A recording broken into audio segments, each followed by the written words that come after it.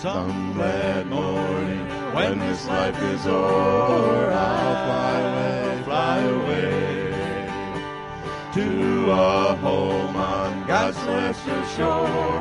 I'll fly away. I'll fly away, oh glory. I'll fly away. When I die, hallelujah, by and by, I'll fly away.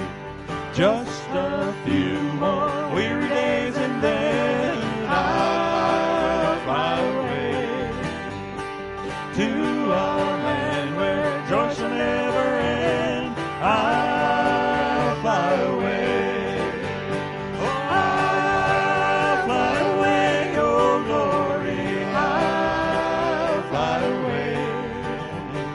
When I die, hallelujah, by and by, I'll fly away in a sweet by and by. We shall meet on that beautiful shore in a sweet by and by. We shall meet on that beautiful shore. Oh, I'll fly away, oh glory, I'll fly away. When I die, hallelujah, by and by, I'll fly away.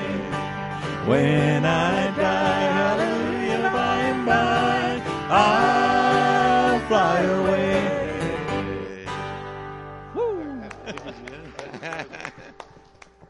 Amen. And you know about the best thing about that song? It's true. It's true. It's not just a song. You know, sometimes we have songwriters that write songs that just mean nothing. But man, there is so much faith and so much truth in that song, and we're going to be a part of it. Can you imagine the day when we really are gathered in that by and by? Man, it's an amazing thing, isn't it?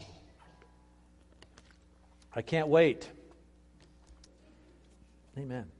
I want to go ahead and continue to speak on heaven today. We've been on that topic for a while, and I just, like I've said before, I'm really excited about it. I think heaven is just a grand place, a grand thing to be thinking about, and there's some things that we need to continue to be preparing for as we are making our way there in this life. So as we've been speaking about it for the last number of weeks, I'm assuming you're probably getting a better grasp of it.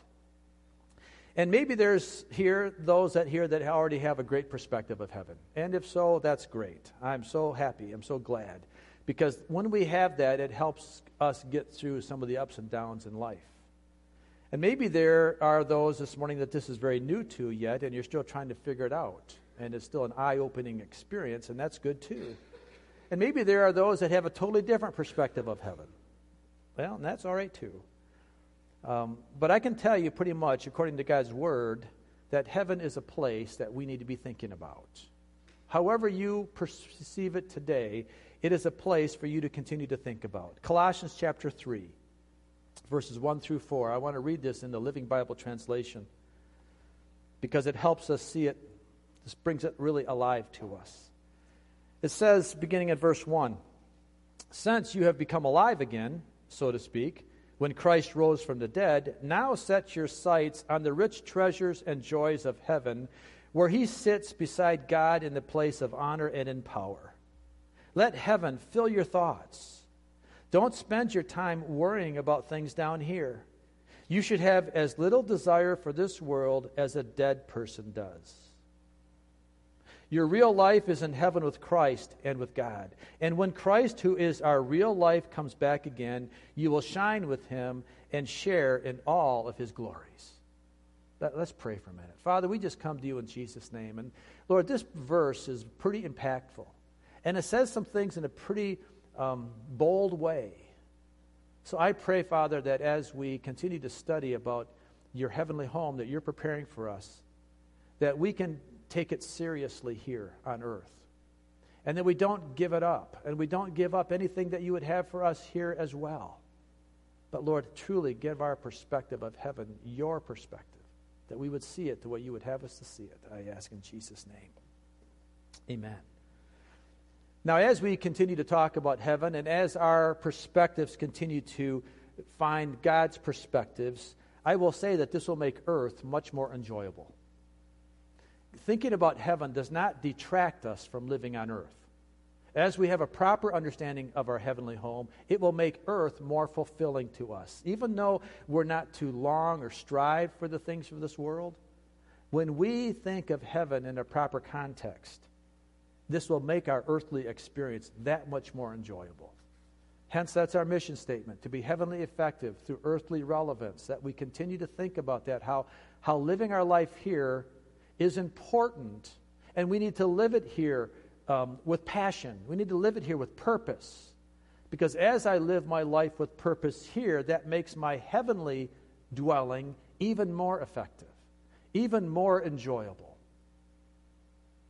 It really does help, and it does work together. C.S. Lewis says this, and I know most of you know C.S. Lewis or read some of his writings, but he says this about heaven. He says, aim at heaven, and you will get earth thrown in. Aim at earth, and you will get neither. Aim at heaven, and you will get earth thrown in. But aim at earth, and you will get neither. What wisdom in that little quip, in that little statement, that we would, as we keep our eyes set on heaven, earth comes along with it. But if I set my focus or my eyes on earth, I'm going to miss heaven, and ultimately I'm going to miss earth. I'm not going to get either one. What wisdom. And he also says this about keeping our eyes focused on heavenly, our destination in heaven, while we're working this way through life. And he says this. He says, if you read history, you will find that the Christians who did most for the present world were precisely those who thought most of the next. It is since Christians have largely ceased to think of the other world, or heaven, what they have become so ineffective, what they have been doing is so ineffective in this world. In other words, those that have been most effective changing the world, the most effective changing our culture, are the ones that have their minds set on heaven, because they have a proper understanding of what heaven's about. And it's because we've stopped thinking about heaven, it's because we've stopped focusing there, that we've become so ineffective in this world. Because we focus too much of our problems. We focus too much on our issues, that we lose God's perspective of the big picture of life, what's really about. So with this said, in the background of the previous messages, I want to talk today about how we are to continue to think about heaven and how that really is our home that we should be seeking for. Heavenly rewards. God has a perfect reward and justice system in heaven. And I want to focus on that today. And I know that many people have issues or have concerns with this. And it's like that if we get to heaven and we find that one person has higher rewards than another, that somehow that heaven is going to be a caste system. How we're going to have the haves and the have-nots. And that messes people up. But if we're thinking about heaven in the wrong context, I can see how that happens. Because when we think about the caste system down here, the have and the have-nots down here, we're thinking of ways, because we're not good judges. We're not just judges. We judge things by a wrong perspective. But heavenly judgment will be by God and God alone, and He has perfect justice. And we will see it, we will understand His perfect justice system then. So when we see people getting rewarded or having pleasures differently than our pleasures, we're going to know that it's because it's true, because it's supposed to be that way. And we celebrate it, exactly. We celebrate each other's successes. If we read through the Bible, we will see many direct scriptures that detail the fact that God is going to judge the works of His people and reward them accordingly. And we need to understand by that the way God judges things is going to be perfect. It's going to be according to His justice system. And when we understand the rules of God's justice system down here, it will make our heavenly experience so much better there. God gives us the instructions. That's what He's doing right now. Through the Word, He's given us His instruction system on how we live this life. so that we can have all that he wants for us eternally. It kind of reminds me of when I was in college, and when I go into, it's like taking a final exam. You know, the first day of the class, and the first beginning of the class, the instructor, the professor, lays it out for us. He says, guys, this is the rules for my class. I'm going to do this. We're going to have labs. We're going to have these homework assignments. We're going to have things inside and outside of class. And if you do these things well, then when it comes to my final exam, you'll pass, and you'll pass well. And if we listen to the professor, if we listen to him, and if we then study and take his class appropriately, we'll probably do very well in his exam. Whereas the person that says, I'm not going to listen to my instructor, I'm going to go through this semester the way I want to go through this semester, and if I feel like doing the homework, I might do it. If I don't, I don't. And if I don't feel like studying, I'm not going to study. Well, when that person comes down to take the exam, he probably is not going to do very well, because the instructor teaches according to his plan. And that's exactly what God's saying to us. He's saying, guys, I'm giving you the instructions, and if you will live your life in this world the way I'm telling you to, the way I'm explaining it to you as, then when you get into the final exam of heaven, you will be well rewarded. And you'll have eternity to be blessed by. And I will tell you, there is an enemy that doesn't want us to embrace that. The enemy does not want us to grasp that concept, because he does not, first of all, does not want us to get to heaven, and secondly, he doesn't want us to enjoy it. And he also doesn't want us to enjoy this life. So the more that we focus in on him, the less we're going to enjoy heaven when we get there, if we get there, and the more we're going to struggle in this life. So let's just put all that stuff aside. Any previous knowledge that you've had that doesn't line up with keeping heaven focused in our mind's eye, put that away, and let's just recognize that God is the perfect judge. And he has the perfect system, and he's given us perfect instructions right now. And as we follow those instructions, we will have more enjoyment in this world, and we will have a much more enjoyable and a rewarded and an effective heaven as we learn how to live by his system. Then we will celebrate the perfect justice system that he has. The Bible gives us some very serious warnings and conditions of God's judgment system, and so it's very wise of us to really study it. And recognize that this is not my idea, it's not man's idea, this is God's idea, that we listen and study well. Let me read a story here to illustrate the point of this passage that we're going to make here in a few minutes. Periodically, the story goes, the news will carry an interview with someone who has suffered a disastrous fire and lost everything. They are usually standing beside the charred embers of what was once their home, and it is obvious that they are totally devastated. They don't know where to turn or what to do. Sometimes they weep. Sometimes they scream. But one way or another, they reveal their pain and anguish. I've lost everything, they say. All my valuables, all my precious mementos, all my possessions, everything I have is gone. Well, we've seen people that have lost fires. We've lost homes and fires, and how devastating it is. They're alive, and all their kids are alive. Thank the Lord for that. But they've lost everything. And this story is an example of the passage we read in 1 Corinthians chapter 3. Turn there if you would, or you can look on the screen. 1 Corinthians chapter 3, verses 10 through 15. And this is talking about how God is going to reward those as they come in, and we are looking at our works. And God is going to reward us based on our works. Are they temporary or are they eternal? Beginning at verse 10. By the grace God has given me, I laid a foundation as a wise builder. This is Paul speaking. And someone else is building on it. But each one should build with care. For no one can lay any foundation other than the one already laid, which is Jesus Christ. If anyone builds on this foundation using gold, silver, costly stones, wood, hay, or straw, their work will be shown for what it is, because the day will bring it to light. It will be revealed with fire, and the fire will test the quality of each person's work. If what has been built survives, the builder will receive a reward. If it is burned up, the builder will suffer loss, but yet will be saved, even though only as one escaping through the flames. So Paul's explaining here that we are building on the foundation of Jesus Christ. That foundational stone, that foundational rock is our salvation. He is the rock. And as we build on Jesus, that is getting us into heaven. All right? That is the foundation that gets us into the destination of heaven to begin with.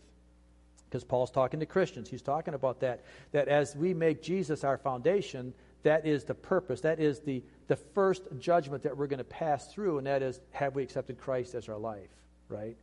And then after that comes the judgment of the believers. We've talked about this the last couple weeks ago about the Bema Seat judgment. And there is a judgment for believers that goes beyond just getting into heaven. Getting into heaven is the first judgment, and that is a judgment of faith. Do I believe in Jesus? Have I accepted him as my Savior? Is he my foundation? That's what gets us into heaven. And that happens immediately after death. But once we get into heaven, there is a day of judgment. And that's what the day is indicated here in this passage. It says, because the day, capital letter D, because the day will bring it to light, that is the Bema Seat. That is the day of judgment.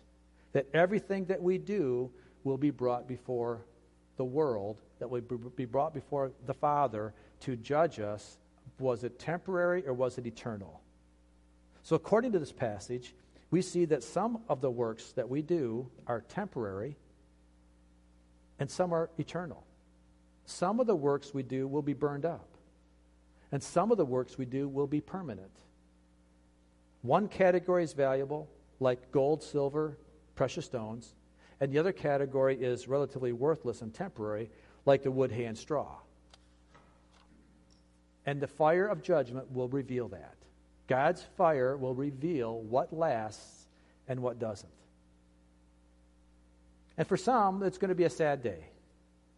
Because when they get to heaven, they're going to find out that their works burned up. And they're in heaven, but they don't have much to show for it. Kind of like that person that was saved out of the fire of their house. They're alive, but they have nothing left. Now, and this can really mess with people. I get this. This can really mess with a Christian's mind to think that, wait, I'm in heaven and I don't have much. And some would say, well, it's just enough to see Jesus. It's just enough to see Jesus. And I'm not minimizing that, because it is going to be an amazing thing to see Jesus face to face. You look into his eyes, you see his love, you see his compassion, you see all that. It's going to be an amazing thing, and I'm not diminishing that at all. But if that's all there was to this experience of heaven, then why would the Bible talk about rewards? Why would it continue to talk about that we are to live a life of permanent works? You see, if all it was for us to see Jesus, then Paul would not be talking to us about this other stuff, would he? Because it would just be confusing then. It would have no value.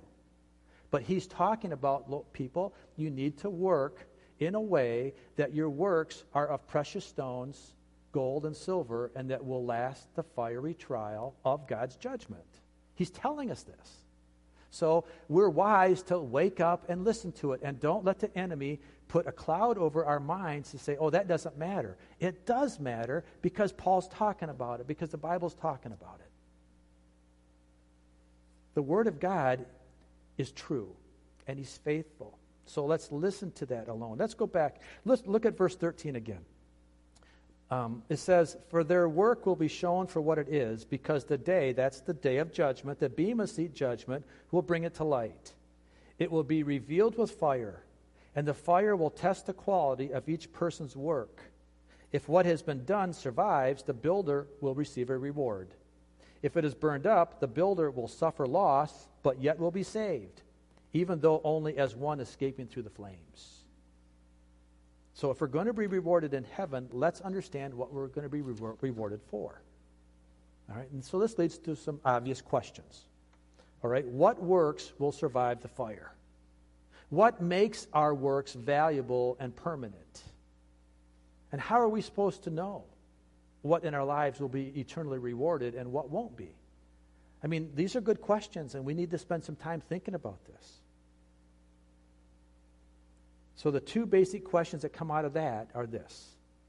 What kind of works should we be doing?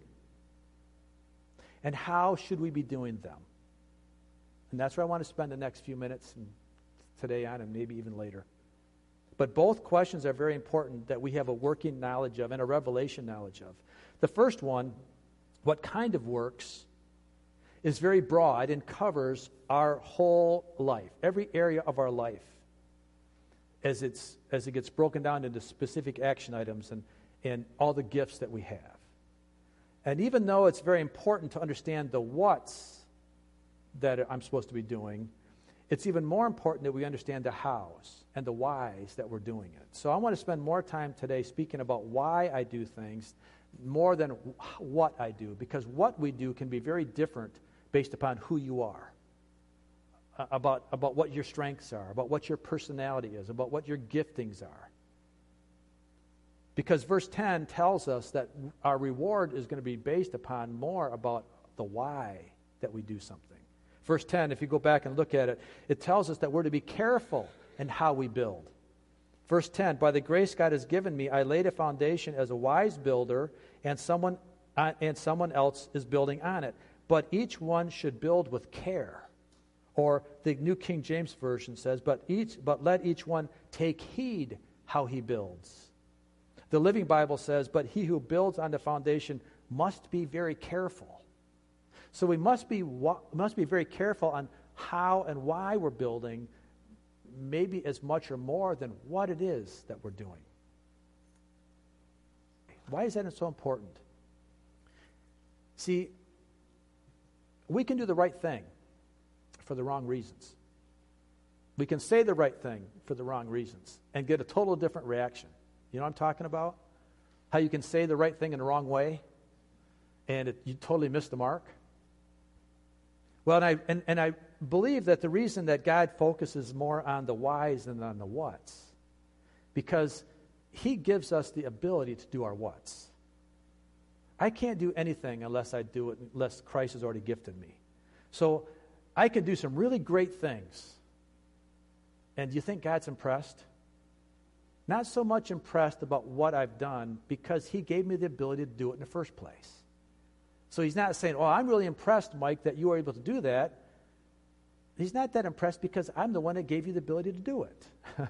So what we do isn't so impressive to God because he's given us the strength to do it. But why I do something is totally different, because that is revealing the character of me wanting to do something for God for the right reasons. It's the why I do things is a direct reflection on my heart and my love for Christ and my gratitude. Why I do something is so much more important than what I do.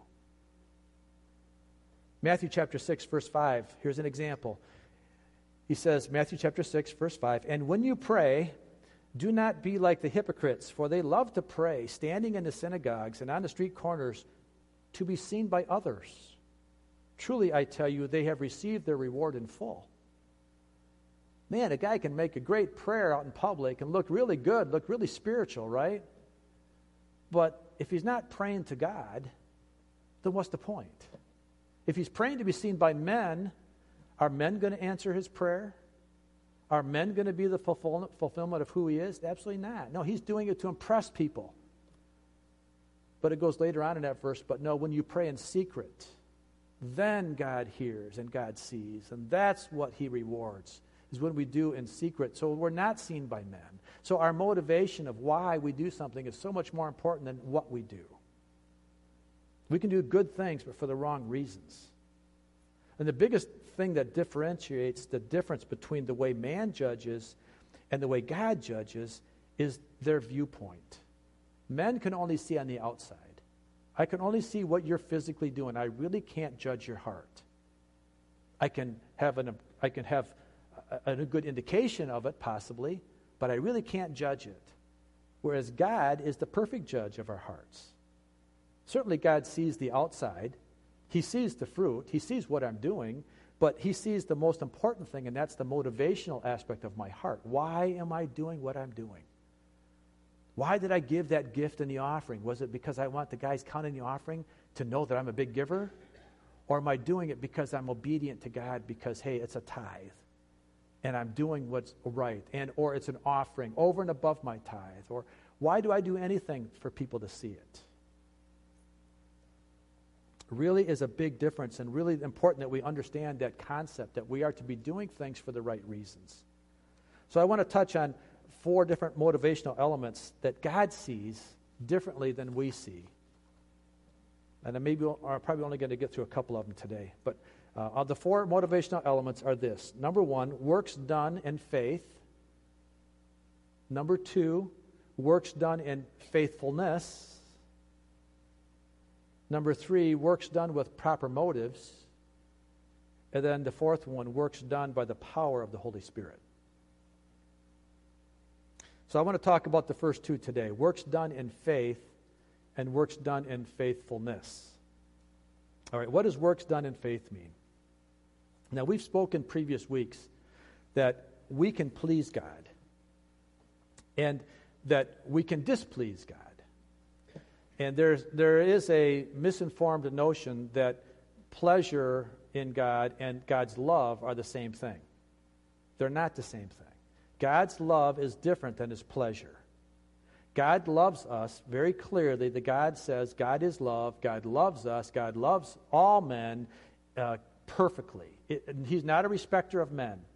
He loves the worst sinner as much as he loves the best Christian. There is no basically difference in God's love. It's all the same. Amen? Do we grasp that concept that it's unconditional? No matter what I do, God loves me. He loved me enough that he sent Jesus to die for me even before I was saved. Even before I was lovable, he sent Jesus to die on the cross for me. For the fact that I received Jesus or not received Jesus does not change his love. On the other hand, we're talking about pleasure now. I can be pleasing to God or I can be displeasing to God, and it doesn't change his love. But yet I am instructed to live a life to please my Father. So works done in faith help us do that. In fact, if we don't have faith, we can't please the Father.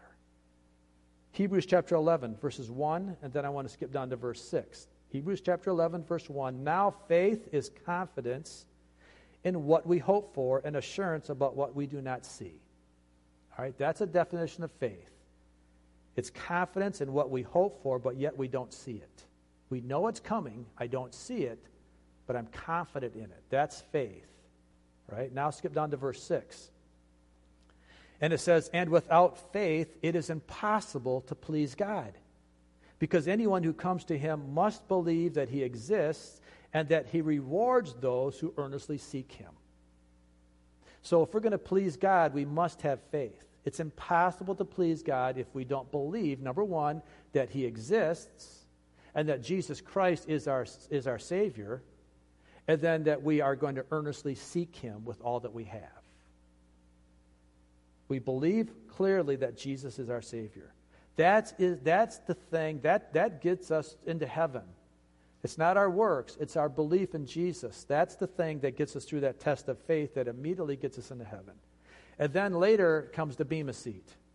And that's exactly what the Bible is saying right here. God is the rewarder of those that live and work in this life with faith, knowing that God has all things under control, and knowing that we are doing things even though we don't see it. We're doing it, we're believing it.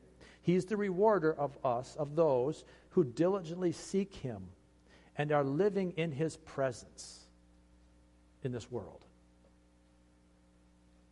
God is pleased, and he is a rewarder of those that work for the eternal things that we don't see yet in this world, but yet we have faith for. God is pleasured. He smiles when he sees that in us. When he sees us working for things that we do not see yet, but we know that we have faith, that puts a smile on his face because that proves to him that we trust him. It proves to him that we're putting our faith in him and not in the things that we can see. 2 Corinthians 4:18. So we fix our eyes not on what is seen, but on what is unseen, since what is seen is temporary, but what is unseen is eternal. And this means that you may have to forego some of the immediate and physical forms of reward on this earth because your faith is taking you to the next level. Your faith is saying, I don't need to receive that reward right now because I know that God has something better for me in store later. That puts a smile on the face of God. When he can look down and see, oh, I love my son or my daughter, they're foregoing the pleasures of this world because they know that I have something in store for them better. That's faith. That's how we please God. It kind of reminds me of the story. Maybe you've heard this story before, but let me read it again because it's pretty meaningful. It kind of helps us get the point. It goes like this. It's like a man lost in the desert who comes upon a deserted town with a well. His mouth is parched from the intense heat. He needs water desperately, so he pumps and pumps, but to no avail. Then he sees a note nailed to a post instructing anyone who wants water to look behind the rock where there is a can of water to prime the pump. The note insists that it will require all the water in the can to prime the pump. If he drinks any of it, there will not be enough to get the flow started. And there's one last word of instruction. Please fill the can and place it behind the rock for the next thirsty traveler. So if you understand how a pump works, the old push handle pump, it's got a cylinder that goes up and down, right? And it works on a vacuum. And if that seal has to be moist, and it has to make good connection on the outside of that rim to create the vacuum. And if the vacuum's created, it will suck the water out of the well. There's water down there, but it's not flowing until it's pumped up, right? So what happens is that the seal around this cylinder dries out. And as it dries out, it's not creating a vacuum anymore because air is getting around it. And so the guy can be pumping, but all he's pumping is air, and he's not pumping any water up. So what happens is you have to sometimes put water in the well, dump water down in the well, and get that seal moist, and then it expands, and all of a sudden it creates that vacuum. And now when you start pumping the handle, what's it doing? It's pumping water, and it will pump water up, and it will make the flow again. All right? So here this traveler's coming along, and he's really, really thirsty, and he's pumping, and there's no water. And then he sees this can of water right here, and it says, don't drink any of the water, but you must trust me. You must trust me. You must pour all the water down in that black hole. And if you pour all the water down, it will be enough to open that seal, spread that seal, and now you'll have more than enough. You'll have more than what you'll ever need. But if you drink any of it, it's not going to work. So what do, thirsty traveler? Are you going to trust it? Or are you going to look and say, man, here's this water I could take, and this will quench my thirst right now. It'll give me my immediate quench of thirst. And if I dump it down, man, how do I know it's going to work? How do I know, really? Kind of scary, isn't it? You're going to pour the water down the drain, or are you going to drink it? That's what Jesus is talking about here. This is the faith we need to have for eternal rewards. Are we going to dump it, or are we going to trust it? Man, that's a tough one, isn't it? It's a tough choice to make. Am I going to have trust and faith in God's word that I'm willing to give up stuff right now? I'm willing to give of my income. I'm willing to give of my time. Am I going to trust God that he's really going to come through with his rewards? Am I going to trust God that there's a significant difference in rewards? Or when I get to heaven, we're all going to be the same anyway, so it doesn't really make any difference. That's a good question. I will tell you what the devil's trying to make you think. The devil's trying to make you think he's a mean God. And he's a God that just wants everything he can get out of you. And so therefore, don't trust him. It's kind of like what the devil said in the Garden of Eden. Did God really say? He was trying to put into Eve's mind that God was holding out on her. God's got something better, but because he's just trying to hold out on you. So did God really say you couldn't eat this? Because if you eat this, it's going to make you better than God. And so the devil is there all the time, and he's still in there today. He's still doing that to us today. Did God really say this?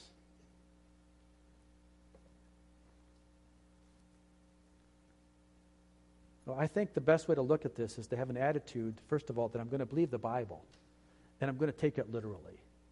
I'm going to read the Bible, and I'm going to believe what it says. I'm not going to go down and try to figure it out in my own little workarounds. No, I'm going to read the Bible. When the Bible says something, I'm going to believe it. And then I'm going to look at it and to this life, and if I have to sacrifice here in this life, I'll do it. And if I have to earnestly seek God in the midst of my sacrifice, then I'll do it. And I'll know that He's absolutely faithful to carry out His promises to me. If I have to make that choice. And I am not saying here that we need to take vows of poverty, because sometimes God does bless us. In fact, we're all very blessed in this country. I mean, come on, we're all very blessed. You take a look at the world, and we're very, very blessed. So if God is going to bless me with good things while I'm living in this life, then here's another challenge for us. I need to make sure that I'm not allowing His blessings to become my focal point. That I can accept His blessings and still seek His face. That I don't let that become distractions to me. Because I think we all know, sometimes our biggest temptation is all that God's given us down here and how quickly we can let that detract us from truly seeking the face of God. And then all of a sudden that blessing that God was given us really becomes a curse because it's taken us away from the face of God. And that's another great ploy of the enemy, right? Because he'll bless us with so much. We'll have toys to play with on weekends. We'll go play with our toys instead of coming to church. We'll go do our things out in the world and have a lot of fun and not have to worry about anybody else because I've got I got everything I need. And I think one of the biggest challenges here, let me just put it this way, weary traveler, okay, that we don't make this world so attractive that we don't want to leave it. That we don't strive so hard in this world to get everything we want and make it so comfortable for us that I really have no desire to go on to heaven. Oh, I'm so comfortable here. Man, that's just something that's a great temptation that many of us have. Many of us have blessings that we get and we want to make this world our world. And we get so comfortable here.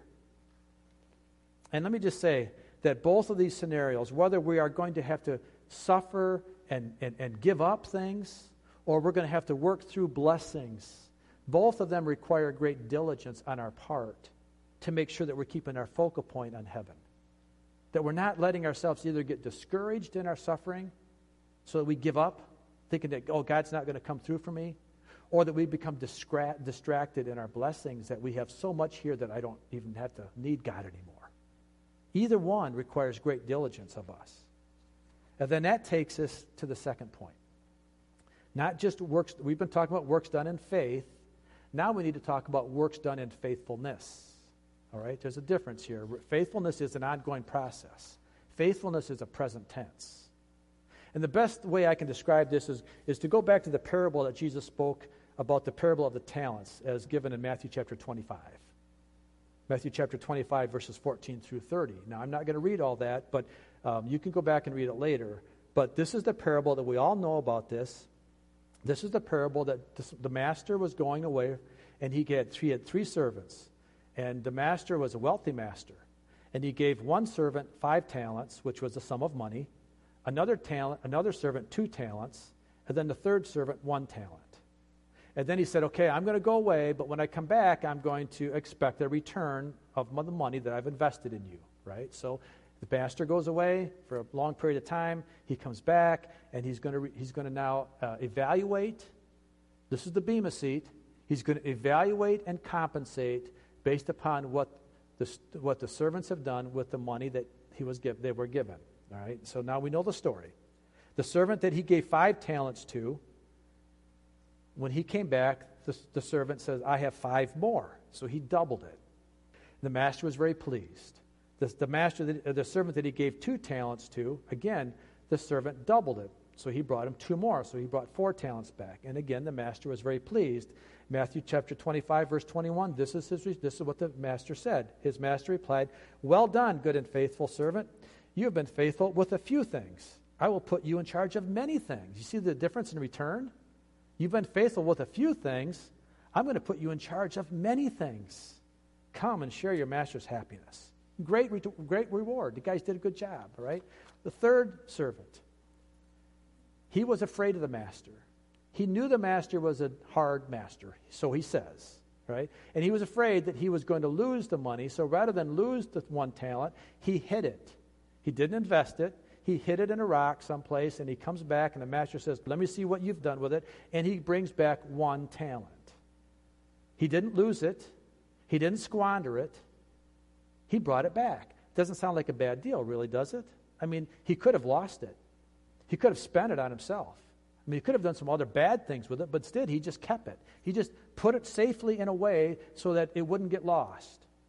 And he brings it back to his master thinking that, okay, he's going to be happy with me because I didn't lose it. But what did the master say? This is really important. Go back and read this, Matthew chapter 25, verses 26 through 30. His master replied, "You wicked, lazy servant. So you knew that I harvest where I have not sown and gather where I have not scattered seed." He says that in a question, like, you really think I was that way? That's what he says. He's questioning him. Then verse 27, "Well then, you should have put my money on deposit with the bankers, so that when I returned, I would have received it back with interest. So take the bag of gold from him and give it to the one who has 10 bags. For whoever has will be given more, and they will have an abundance. Whoever does not have, even what they have will be taken from them, and throw that worthless servant outside into the darkness where there will be weeping and gnashing of teeth." That seems like a pretty harsh punishment, doesn't it? For not losing something. I mean, you can see it if the guy would have come back and lost it or spent it on himself. You could see the master saying, "Well, you wicked, lazy servant." No, he just didn't do anything with it. And he's being punished like he's a criminal. And here's something else. This is a servant that was given the least. Only 1 talent. That signifies for us today that many times we don't think we have much to offer. No, I'm not gifted like Billy Graham. I'm not gifted. I'm not speaking to thousands of people, so therefore I don't have really much to be accountable for. And maybe you don't think you have enough to, you're just a person that just whatever you think you are, you think you're insignificant. Well, this man was insignificant compared to the one that was given 5 or 2. But you look at how he was treated. Now, if that man would have brought 1 back or brought 2 back, if he would have doubled it, what do you think his reward would have been? The same as the one that brought 5 back. "Well done, thou good and faithful. You are faithful with a few things. I'm going to put you over many things." It's not the quantity. It's the faithfulness of what we have. As we work with the faithfulness of what we have, God gives the blessings. And what's really good, too, is that the man that had 2 wasn't responsible for the man that had 5. God rewarded him based upon what God gave him. So don't think that you have to do what somebody else does to be rewarded. No, you just do what you do to the best that you can and bring that back to him. Be a good steward of what God has given you and do your work hard, knowing that God's going to reward you with many things over what you've brought back to him because you were faithful. The rewards will match one's faithfulness. In the same way, the loss of rewards will match one's unfaithfulness. Pretty important topic, isn't it? Pretty important that we grasp the concept here. Another element of faithfulness is our perseverance, that we persevere to the end. In other words, we keep on going with what the Lord has given us, that we don't give up. Galatians chapter 6, 9, and 10. "Let us not become weary in good doing, for at the proper time we will reap a harvest if we do not give up. Therefore, as we have opportunity, let us do good to all people, especially to those who belong to the family of believers." Listen, guys, it's not how you start, it's how you finish that matters. We've all had bad starts. That's okay. Let it go. You're forgiven. God doesn't hold that against you. You've repented. You're forgiven. Let it go. What he's measuring you on is, where are you at right now? Where is your faith right now? How are you going to end the race? End the race strong, because that's the only thing we can control. I can't control my past. I can't change my past. I can ask God to forgive it, and he does. All I'm responsible for is what I'm doing right now. And that's what I'm going to be rewarded on. Now, God will reward all the good things that I've done in the past as I've done with right motives, and we'll find that out next week. That I'm going to get all the rewards, but I'm not. I have to finish strong. I have to hold on to the end. And there's 4 other verses I'm not going to read here, but 2 Timothy chapter 2. They're on. If you have the handout, they're on your handout. I would ask you to go home and read these. 2 Timothy chapter 2, verse 12. 2 Timothy chapter 4, verses 7 through 8. Hebrews chapter 6, verses 10 through 12. And Revelation chapter 2, verses 26 through 27. Go home, study those, and that will help you understand better the fact that God wants us to persevere to the end. Don't give up. But I want to read Hebrews chapter 11, verse 13, and then we'll move on. Hebrews chapter 11, verse 13. This is the faith chapter. This is the chapter that talks about all the Old Testament heroes, all the faith that they had. He says in verse 13, all these people were still living by faith when they died. They did not receive the things promised. They only saw them and welcomed them from a distance, admitting that they were foreigners and strangers on earth. So listen, parent, grandparent, you may be praying for your grandchildren. You may not see their salvation. You may not see what God has in store for them, but you just keep praying. You just keep believing, and you may pass on, and you may never see it. But your faithfulness to the end is what God's asking you to do. Just persevere to the end. Jackie, would you come? So we are just sojourners here, folks. We're just journeying through this life. This is not our home. We can enjoy it here. I'm not saying we don't enjoy it, but don't let the pleasures of this world distract us. And don't let the suffering of this world discourage us. Just know that we're journeying on. Hebrews chapter 10. One more passage. Hebrews chapter 10, verses 35 through 39. The writer says, do not throw away your confidence. It will be richly rewarded. You need to persevere so that when you have done the will of God, you will receive what he has promised. For in just a little while, he who is coming will come and will not delay. But my righteous one will live by faith, and I take no pleasure in the one who shrinks back. But we do not belong to those who shrink back and are destroyed, but to those who have faith and are saved. He takes no pleasure in the saint that says, God, I'm giving up. I'm too tired. I've given it all I have, and I don't trust you anymore. That's not where you want to be. Hang in there, people. Don't give up. Hang in there and know that he is going to richly reward you as you have faith to believe to the very end. God is faithful, and he is true, and he will do everything he says in his word. Believe it. Take that to the bank. Stand on it. God is not going to leave anybody in lurch if you trust him. Stay with him. Trust him. And that just continue to seek him. And no matter what happens, don't be discouraged and don't get distracted. He's a good, good father. And he's got us all in his hand. And he'll take us to the end if we'll stick with him. Amen? Let's pray. Father, in Jesus' name, we just come to you today, Father, and understanding that your word is true, and sometimes it's difficult. Sometimes we do come to these crossroads in life where we have that can of water, and we're wondering, do I dump it in the well, or do I drink it? Am I going to forego my moments right now, knowing that you have more in store for me, or am I going to jump to the thing right now that I can see? Father, I pray you give us faith. And I pray that you strengthen our faith. And Lord, as we pray, as where this church goes over the next few weeks and over the summer period, Lord, that in these times where it may appear to be sparse, Lord, we know that you are doing a work, and we're trusting you in the midst of the work. We know that, God, we are just priming the well. We're priming the pump. We're pouring everything we have into your words, because your words are faithful and true. Encourage us today. Strengthen us today.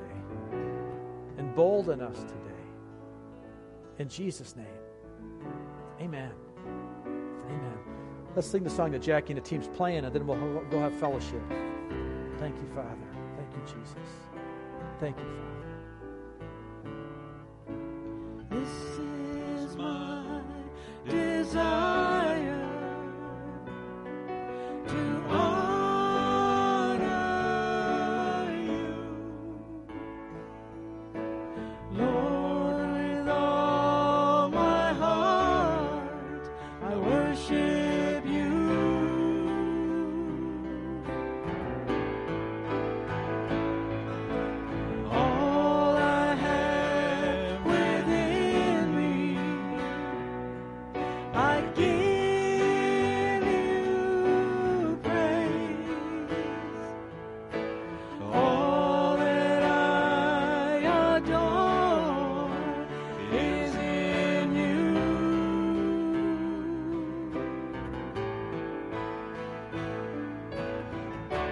Lord, I give you my heart.